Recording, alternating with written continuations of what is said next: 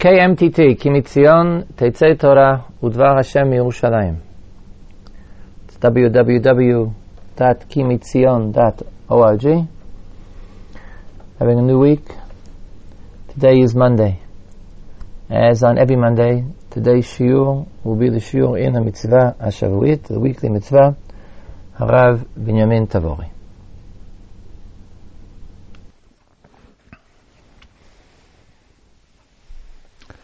Last week we read Parashat Vayetze, and because of technical problems, this shiur did not go out on time. Although this week is Parashat Vayishlach, I would still like to relate to the mitzvah of Parashat Vayetze, inasmuch as the mitzvah really is the shiur by itself. The fact that we're using last week's parasha is not that major a problem. When Yaakov came to Haran, or actually on his way to Haran, Yaakov stopped and went to sleep, and the Torah says, and he woke up after his dream, and he said, I really did not understand where I was sleeping. Manora hamakom hazeh, ein ze ki'im bet Elokim v'zeh shar hashamayim.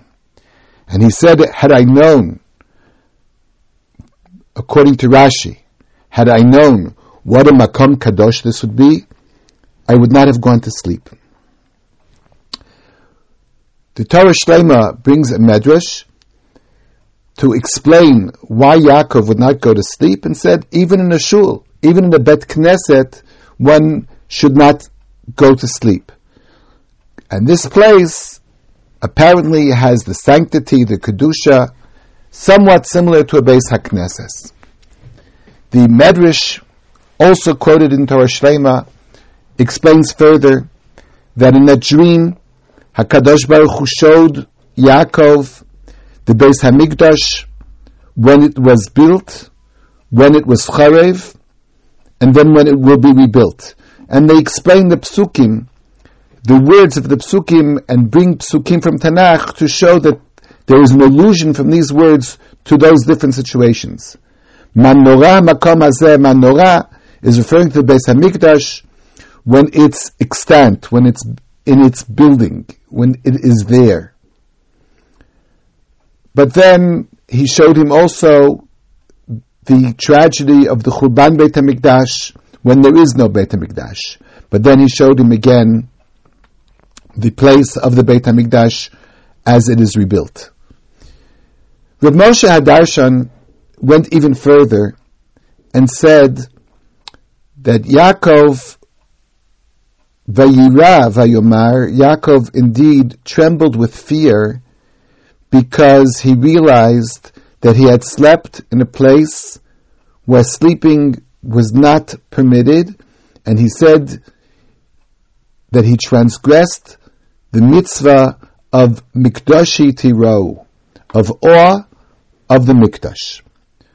Of course, as the name of the author implies, Rav Moshe Hadarshan, we could relate to this as pure Drush.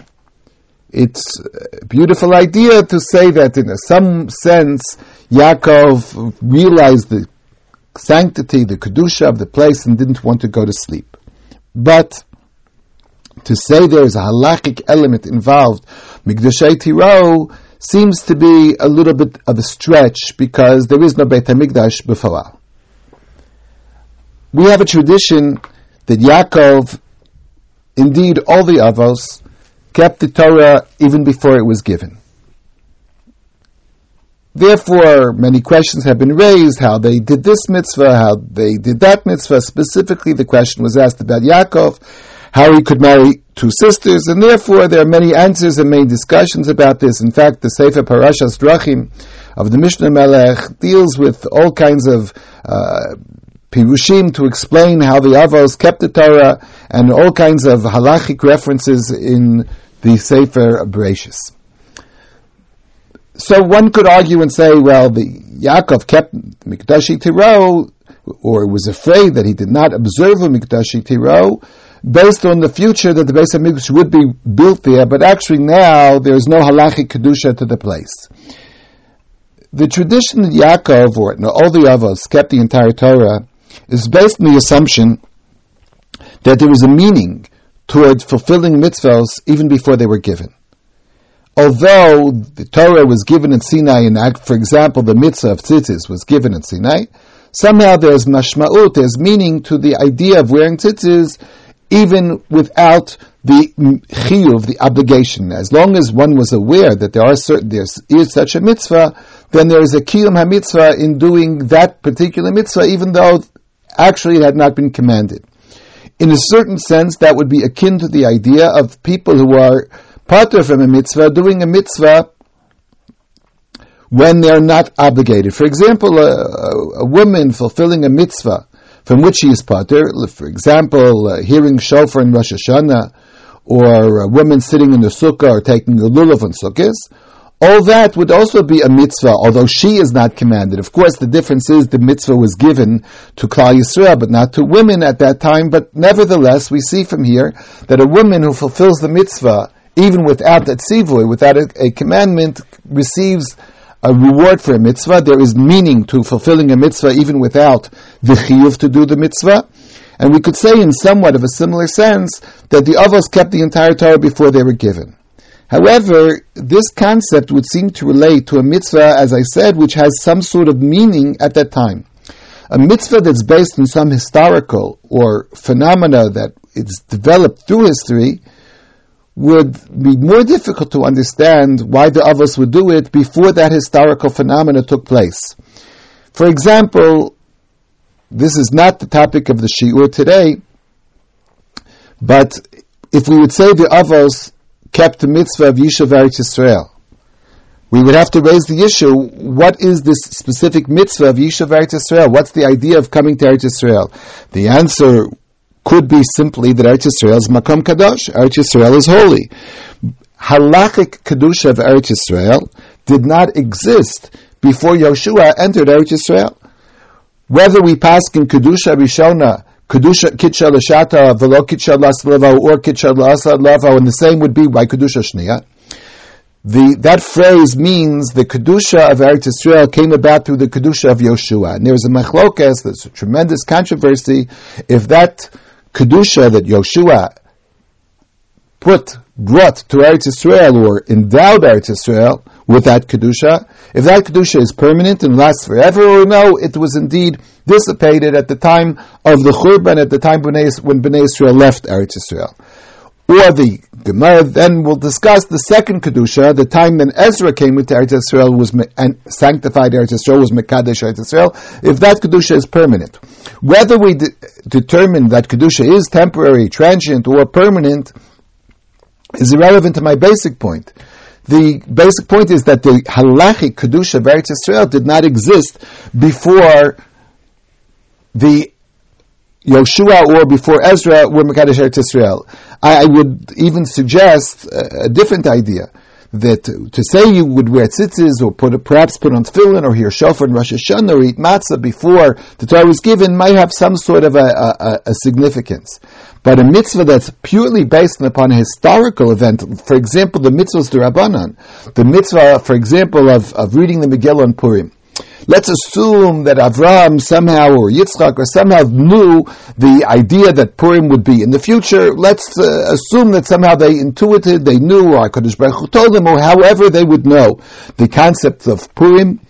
But would there really be a mashma'ut, would there really be a meaning to read Megillas Esther before the story happened, before the event occurred in actual history?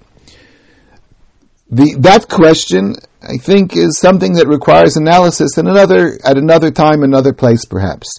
But however, my issue right now is to say that Yaakov was worried that he did not fulfill the mitzvah of the Mikdash Tiro when there was no Mikdash at the present time seems rather far-fetched. There's no Mikdash in existence. How could it possibly be that a person would be involved in Mikdash Tiro when the Mikdash and assumedly the Kedusha of the Mikdash did not come about yet?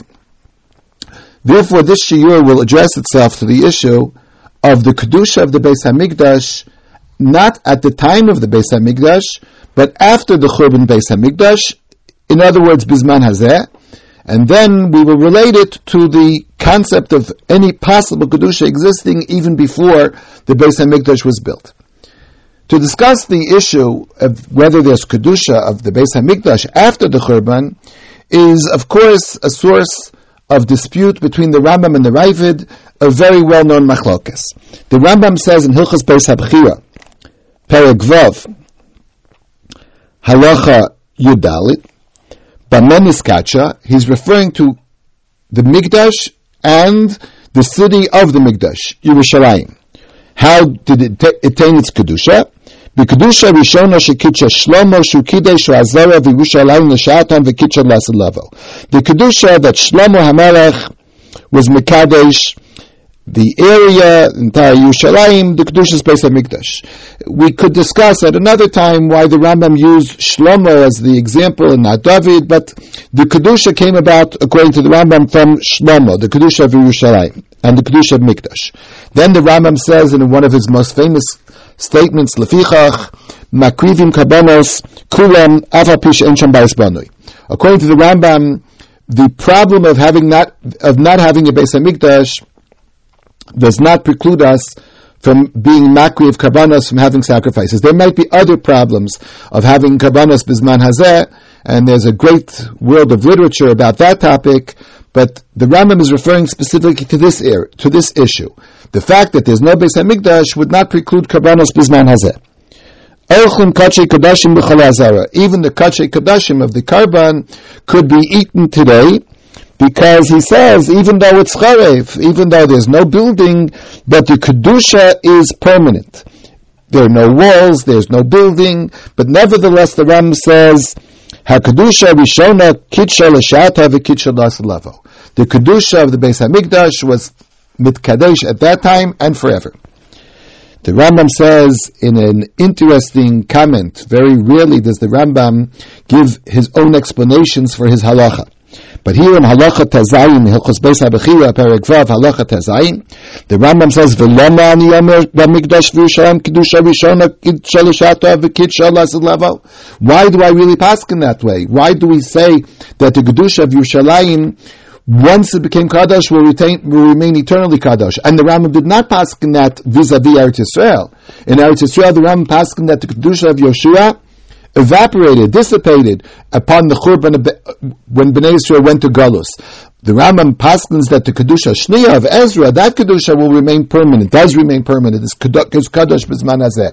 But the Kedusha of Yoshua could disappear. So why do we say the Kedusha Rishona of Yoshua disappeared, but the Kedusha Rishona of the Beis HaMikdash is eternal?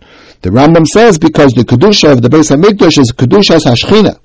It's Kedusha actually because of the divine presence, because of the Shechina. U'Shechina Nebetela. And the Shechina can never become bottled, can never become evaporated. That Kedusha of the Beis HaMikdash, which came about through the Shechina, can never disappear. And the Rambam brings a source text. The Rambam says, the Pasuk says, V'harei ha'omer v'hashimosi es mikdashechem. The Pasuk that God threatens, V'hashimosi es mikdashechem, I will destroy the Beis HaMikdash, more than one Beis HaMikdash, the plural, mikdashechem, mikdashim shalachem, your batei mikdash, will be destroyed. The Rambam says, V'amru chachamim, the Rambam quotes Chazal, Af api sheshemumim, b'kedushasam hemomdim. Even though they are destroyed, they retain their kedusha. The Rambam's source text seems somewhat problematic. Vashimosis mikdashechem simply means I will destroy the Beis HaMikdash. How do you see from there that the Beis HaMikdash was destroyed but yet retains its kedusha? Many Achronim raise this question and try to explain how this source somehow implies that the kedusha of Yerushalayim is permanent. I would like to suggest a theory based on another source completely. In a sense, we're going to go off on a tangent of something not to do at all with what we're discussing, but I'll relate the two issues later. In Sefer Shmos, in the Parsha of Shmos, it says that Bnei Yisrael suffered greatly, and then it said, Vayi vayamim harabim ahim vayamot melech Mitzrayim. In those days, the king died. We all remember from childhood that Chazal explained the king really did not die, but he became a leper, Metzora. And he took blood baths with blood which they drew from Jewish children. And of course, it is somewhat difficult to understand why Chazal explained the pasuk that way. It said in Chumash, Vayamas Melech Mitzrayim, the king died. The king died means the king died. Why do Chazal reinterpret and say the king indeed did not die, but he became a leper? It is said in the name of the Vilna Gaon that somehow there's a direct statement in the pasuk, if one has the correct eyes to read and the correct understanding to read, the pasuk says directly that the king did not die. The Gra is quoted as having quoted the pasuk in Kohelet, Ein shilton b'yam hamavet. There's no such thing as kingdom on the day of death. The phrase that's well known in English, the king is dead, long live the king.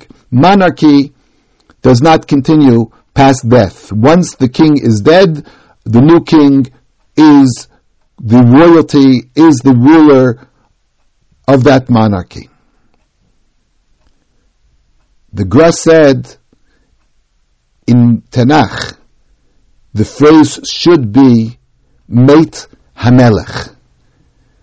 Meit HaMelech or Vayamot HaMelech seems to mean the same thing. But according to this idea, in the name of the Gra, there's a big difference. Meit HaMelech means he died, and he's still king. HaMelech, Meit, would be the king was king, Meit, and then he died, and then there's a new king. And here, the pasuk says, Vayamot Melech Mitzrayim. He died, the king. How could he be king after he died? So Chazal were aware that there are 4 types of people that are considered dead in Jewish law. And each one, 3 of the 4, could be ruled out in our particular case.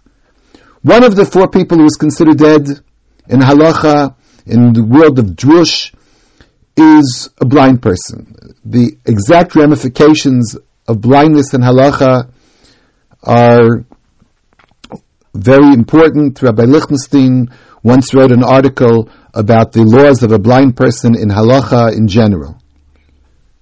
There is an opinion that he's patur of mitzvahs completely. But according to Chazal, an iver, a blind person is chashav k'meis. But the king here in question could not have been blind, because the Torah says many times that he saw Moshe visit him, and he saw Moshe, and he will see this, and he will see that. So obviously he wasn't blind. A person who has no children, in a certain sense, is also considered k'meis. And we know the king did have children, because it says, Mibchor Paro hayoshev al kiso. The king had a firstborn son. The other person who may be considered somewhat as a dead person is a poor person. A king, by definition, the head of the government, certainly was not poor. The only other choice is, we know that a leper is considered meis. When Aaron pleaded with Moshe to plead with God to cure Miriam, who became afflicted with leprosy, he said, do not let her be like a dead person. In a certain sense, a leper, a metzora, is chashav k'meis. Therefore, Chazal felt there was no other choice. All 3, the other 3 were wiped out. Therefore, the only possibility is the king became a leper. This idea that's known in the name of the Gra, to see where the verb and the noun go, and that itself can imply pshat, may be used to explain our Rambam. Vashimosi es mikdashechem. The pasuk could have said, "Es mikdashechem hashameim." I will destroy the Mikdash, or the Mikdash will be destroyed. If the Torah had said, as Mikdashechem Hashamim, the Mikdash will be destroyed, one could posit that after the Mikdash is destroyed, it no longer has the Kedusha. But if the pasuk says, Vashimoti at Mikdashechem, it will be destroyed, the Mikdash, perhaps we could learn exactly in the pasuk, it will be destroyed, and yet somehow it retains the Kedusha of the Mikdash. This idea, in a very brief form, was actually suggested by the Aruch LaNer.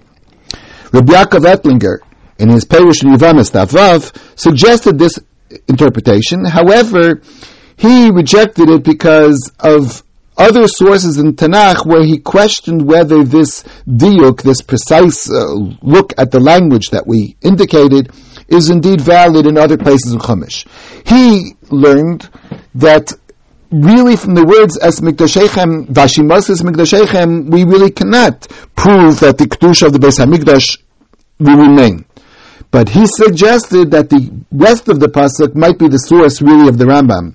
In that phrase we would say, Ha'ikar chasam min ha-sefer, the main point is missing from the text. But nevertheless, Rabbi Yaakov Ettlinger pointed out, what does it say there? Vashimoti et mikdashechem v'lo hariach b'reach nichochechem. I will destroy the Beis HaMikdash, and therefore we will no longer have that special aura, that special odor of the karbanos. The reach nichoach will no longer be there. The Aruch LaNer said if you cannot be makriv karbanos, if you're really not allowed to be makriv karbanos, if there's no Beis HaMikdash, then it's extraneous to say that v'lo ariach b'reach nichochchem. If there's no carbon, there's no reach nichoach. He suggested that perhaps, according to the Rambam, the Beis HaMikdash could be rebuilt. Even if it's not rebuilt, would have retain the kedusha of the Beis HaMikdash. And really, theoretically, you could be makriv karbanos, but nevertheless, the Torah continues, v'lo hariach b'reach nichochechem. Somehow something will be missing from the carbon. So, be that as it may, from where we deduce it, the Rambam learns the kedusha of the Beis HaMikdash will be permanent. The Ravid is well known to have disagreed with this Rambam. But the Ravid in question is rather problematic what he means exactly. After first arguing and bringing some texts that seem to refute the position of the Rambam, the Ravid at the end makes this famous enigmatic statement, Kach nigrali misad Hashem l'reyav. Somehow it was told to me, a secret that somehow God revealed to me, that I know that this Rambam is not the correct opinion. And then he adds those words at the end, Lefichach hanichnas ata l'sham en bo karet. A person who walks into the area of the Beis HaMikdash today is no longer chayav kares. It seems that according to the Rambam, since the kedusha of the Beis HaMikdash is permanent, a person who would enter the area of the Mikdash in an improper state would be guilty of a terrible aveira, which is indeed punishable by karet. The Ravid says today there's no karet because I do not agree with the Rambam that the kedusha is intact. Many Achronim point out that according to the Ravid, it's difficult to understand his position. Exactly what does he mean? Because he could have said, if there's no Kedusha at all today of the Beis HaMikdash, then it would be mutter. It's allowed to go into the place of the Beis HaMikdash. And the Ravid did not say that. The Ravid said, you're not chayav kares. And that led to a great literature. Did the Ravid really think that there is some sort of an Isur yet today, or at least a bitul asay, some sort of a transgression of a mitzvah, to go into the place of the Mikdash, even today? Perhaps the Ravid meant it's an Isur d'Rabbanan. Perhaps he thought there's only rabbinic ordinance that one cannot walk into Beis HaMikdash. That itself is a question what the Ravid really meant. It is important to point out that the Ravid said, Hanichnas l'sham en bo karet, is not chayav karet. But he did not say that it's really mutter to walk into the place. The bottom line is that the Rambam says the Kedusha of the Beis HaMikdash is permanent, forever. Once it was built, it was forever. However, the Ravid somehow disagrees exactly what his position, I said, is really not that clear. We talked about the mitzvah of the Kedusha of the Mikdash, of the fact of the Kedusha of the Mikdash. But there's at least one other, and perhaps more than one other mitzvah that we really should relate to, and that is the law of Mora Mikdash. The awe that a person should have in the place of the Mikdash. The Rambam in Perek Zayin, exactly a few halachas after the halacha that we mentioned, the Rambam says there's a mitzvah asay liyira min hamikdash shenemar mikdashi tiro. There's a mitzvah asay, it's a positive mitzvah, to have awe from the Beis HaMikdash. And the Rambam adds a very famous comment as well, of course, we're not in awe of the building. The building is only a building. But we're in awe of HaKadosh Baruch Hu, who commanded us to have awe of this mikdash. And the Rambam then goes on for a few halachos to explain exactly how must one deport himself in the Makam HaMikdash. A person should be aware he can't walk in with shoes, and he can't carry a certain type of a cane, and etc., etc. But the Rambam that we need comes in Halacha Zayin, and the Rambam says, "Afa pisha mikdash hayom charei bavonaseinu." Even though Nebuch today, because of our own sins, we believe in every generation that Beis HaMikdash is not rebuilt, it's the fault of the people of that generation as well. Even though the Beis HaMikdash is charev, chayev adam b'moreh, k'mo shaya noeg b'vinyano. The law of Moreh Mikdash applies today as it applied when the Beis HaMikdash was standing. At first glance, this seems to be obvious according to the Rambam. Since we pass in that the Kedusha of the Mikdash is permanent, therefore Moreh Mikdash should also be permanent. But yet the Rambam feels it necessary to quote a source. And the Rambam says, Shenemar es Mikdash es shabsosai tishmoru Mikdashi tiro. He quotes the pasuk in Kedoshim, which has a juxtaposition of Shabbos and Mikdash. The same way that the Kedusha of Shabbos is permanent and the laws of Shabbos are eternal, so are the laws of the Beis HaMikdash eternal. And the Rambam goes on to say that you're not allowed, whatever you were not allowed to do when the Beis HaMikdash was built, you're not allowed to do b'zman hazeh. And the Rambam adds the words, she'afa pi shechareh b'kedushas ha'omed, because the Kedusha is permanent. If the Kedusha is permanent, I asked before, why does the Rambam have to quote a pasuk that Moreh Mikdash applies today?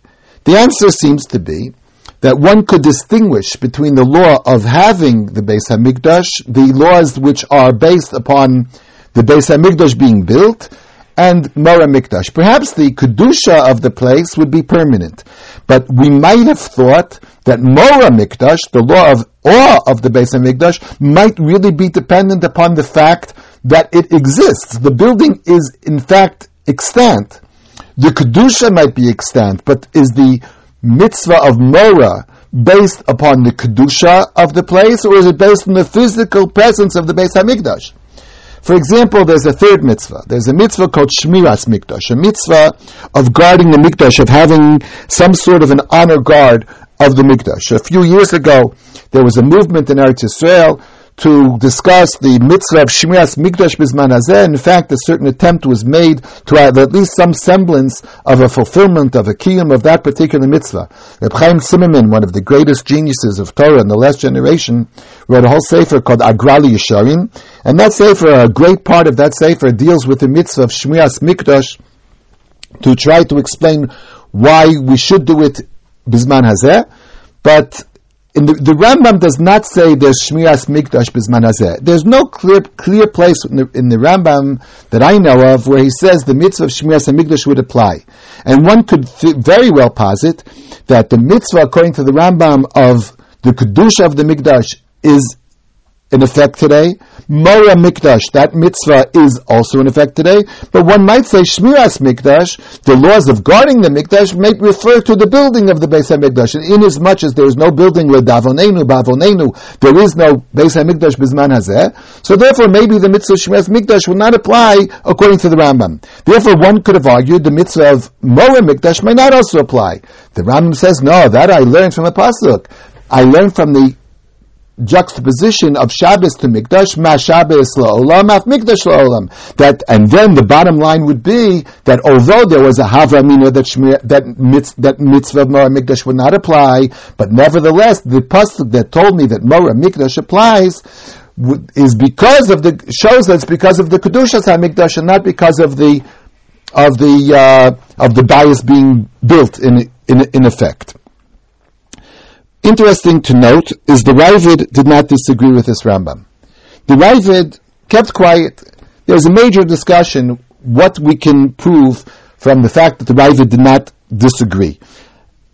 There are many Rambams in Mishnah Torah where the Rambam has brought his position, which seems to be rather strange and a unique position among Rishonim, and we would think automatically the Ravid must disagree tremendously with that particular Rambam. But many times we do not find the Ravid arguing even on a position that seems very, very questionable.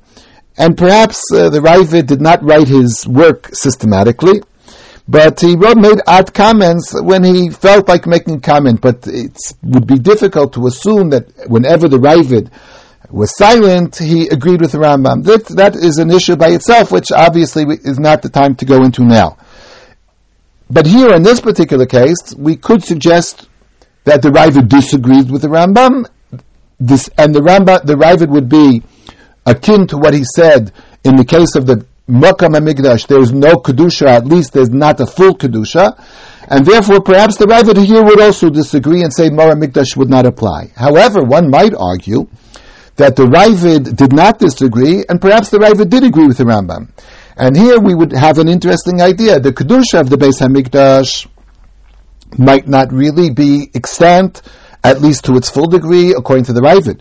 But nevertheless, the mitzvah of Mor HaMikdash would apply, almost the opposite of what I suggested according to the Rambam. According to the Rambam, I suggested that perhaps the Kedusha of the Mikdash would be there, but the din of Mor HaMikdash might not apply. And now I'm suggesting that according to the Ravid, perhaps the Kedusha does not apply, but yet Mor HaMikdash would apply. And then we would suggest that the concept of Mor HaMikdash is not based upon the Kedusha of the place, but the mitzvah of Mor HaMikdash would be based upon the Hashras Hashchina in that place. Rav Asher Weiss in Minchas Asher has suggested this approach, that Hashras Hashchina means God's presence on the level of that of the Mikdash. In a sense, God's presence is all over the world. But nevertheless, we say there's unique places of Hashras HaShechina where somehow the Shechina is felt in a more significant fashion. Einei Hashem Elokecha Ba means HaKadosh Baruch Hu's Shechina is felt in a certain place in a greater sense, in a deeper sense than in other places. The Hashras HaShechina of the Mikdash, that level of Hashras HaShechina, of feeling the divine presence in a specific area, which, of course, Avram was the first to realize, Bahar Hashem Yeroeh, when he went to the Akedah and he said, I realized this is Har Hashem Yeroeh, and Yaakov coming to that place, to what we call Har HaMoriah, and Yaakov feeling that Hashras HaShechina, which perhaps came at this time to Yaakov, perhaps was preceded at the time of Avram, that Hashras HaShechina might be eternal. And even though the Kedushas HaMikdash might not be there in a halachic sense, but the mitzvah of Mor HaMikdash, the mitzvah of having that unique awe for HaKadosh Baruch Hu's, the place of Hashras HaShechina, might have been felt by Yaakov as well, and therefore we could understand the concept of Rav Moshe Hadarshan, that when they came to that place, Yaakov says, Ein Zakiim Bet Elokim B'zeh Sha'ar Shamayim, not that he felt the Beis HaMikdash was built. Perhaps HaKadosh Baruch Hu showed him the image of the Beis HaMikdash, as one medrash implies. But even if he hadn't seen the actual building of the Beis HaMikdash, but once he realized this is the Makam Hashras HaShechina, therefore the mitzvah of Mor HaMikdash might really apply here.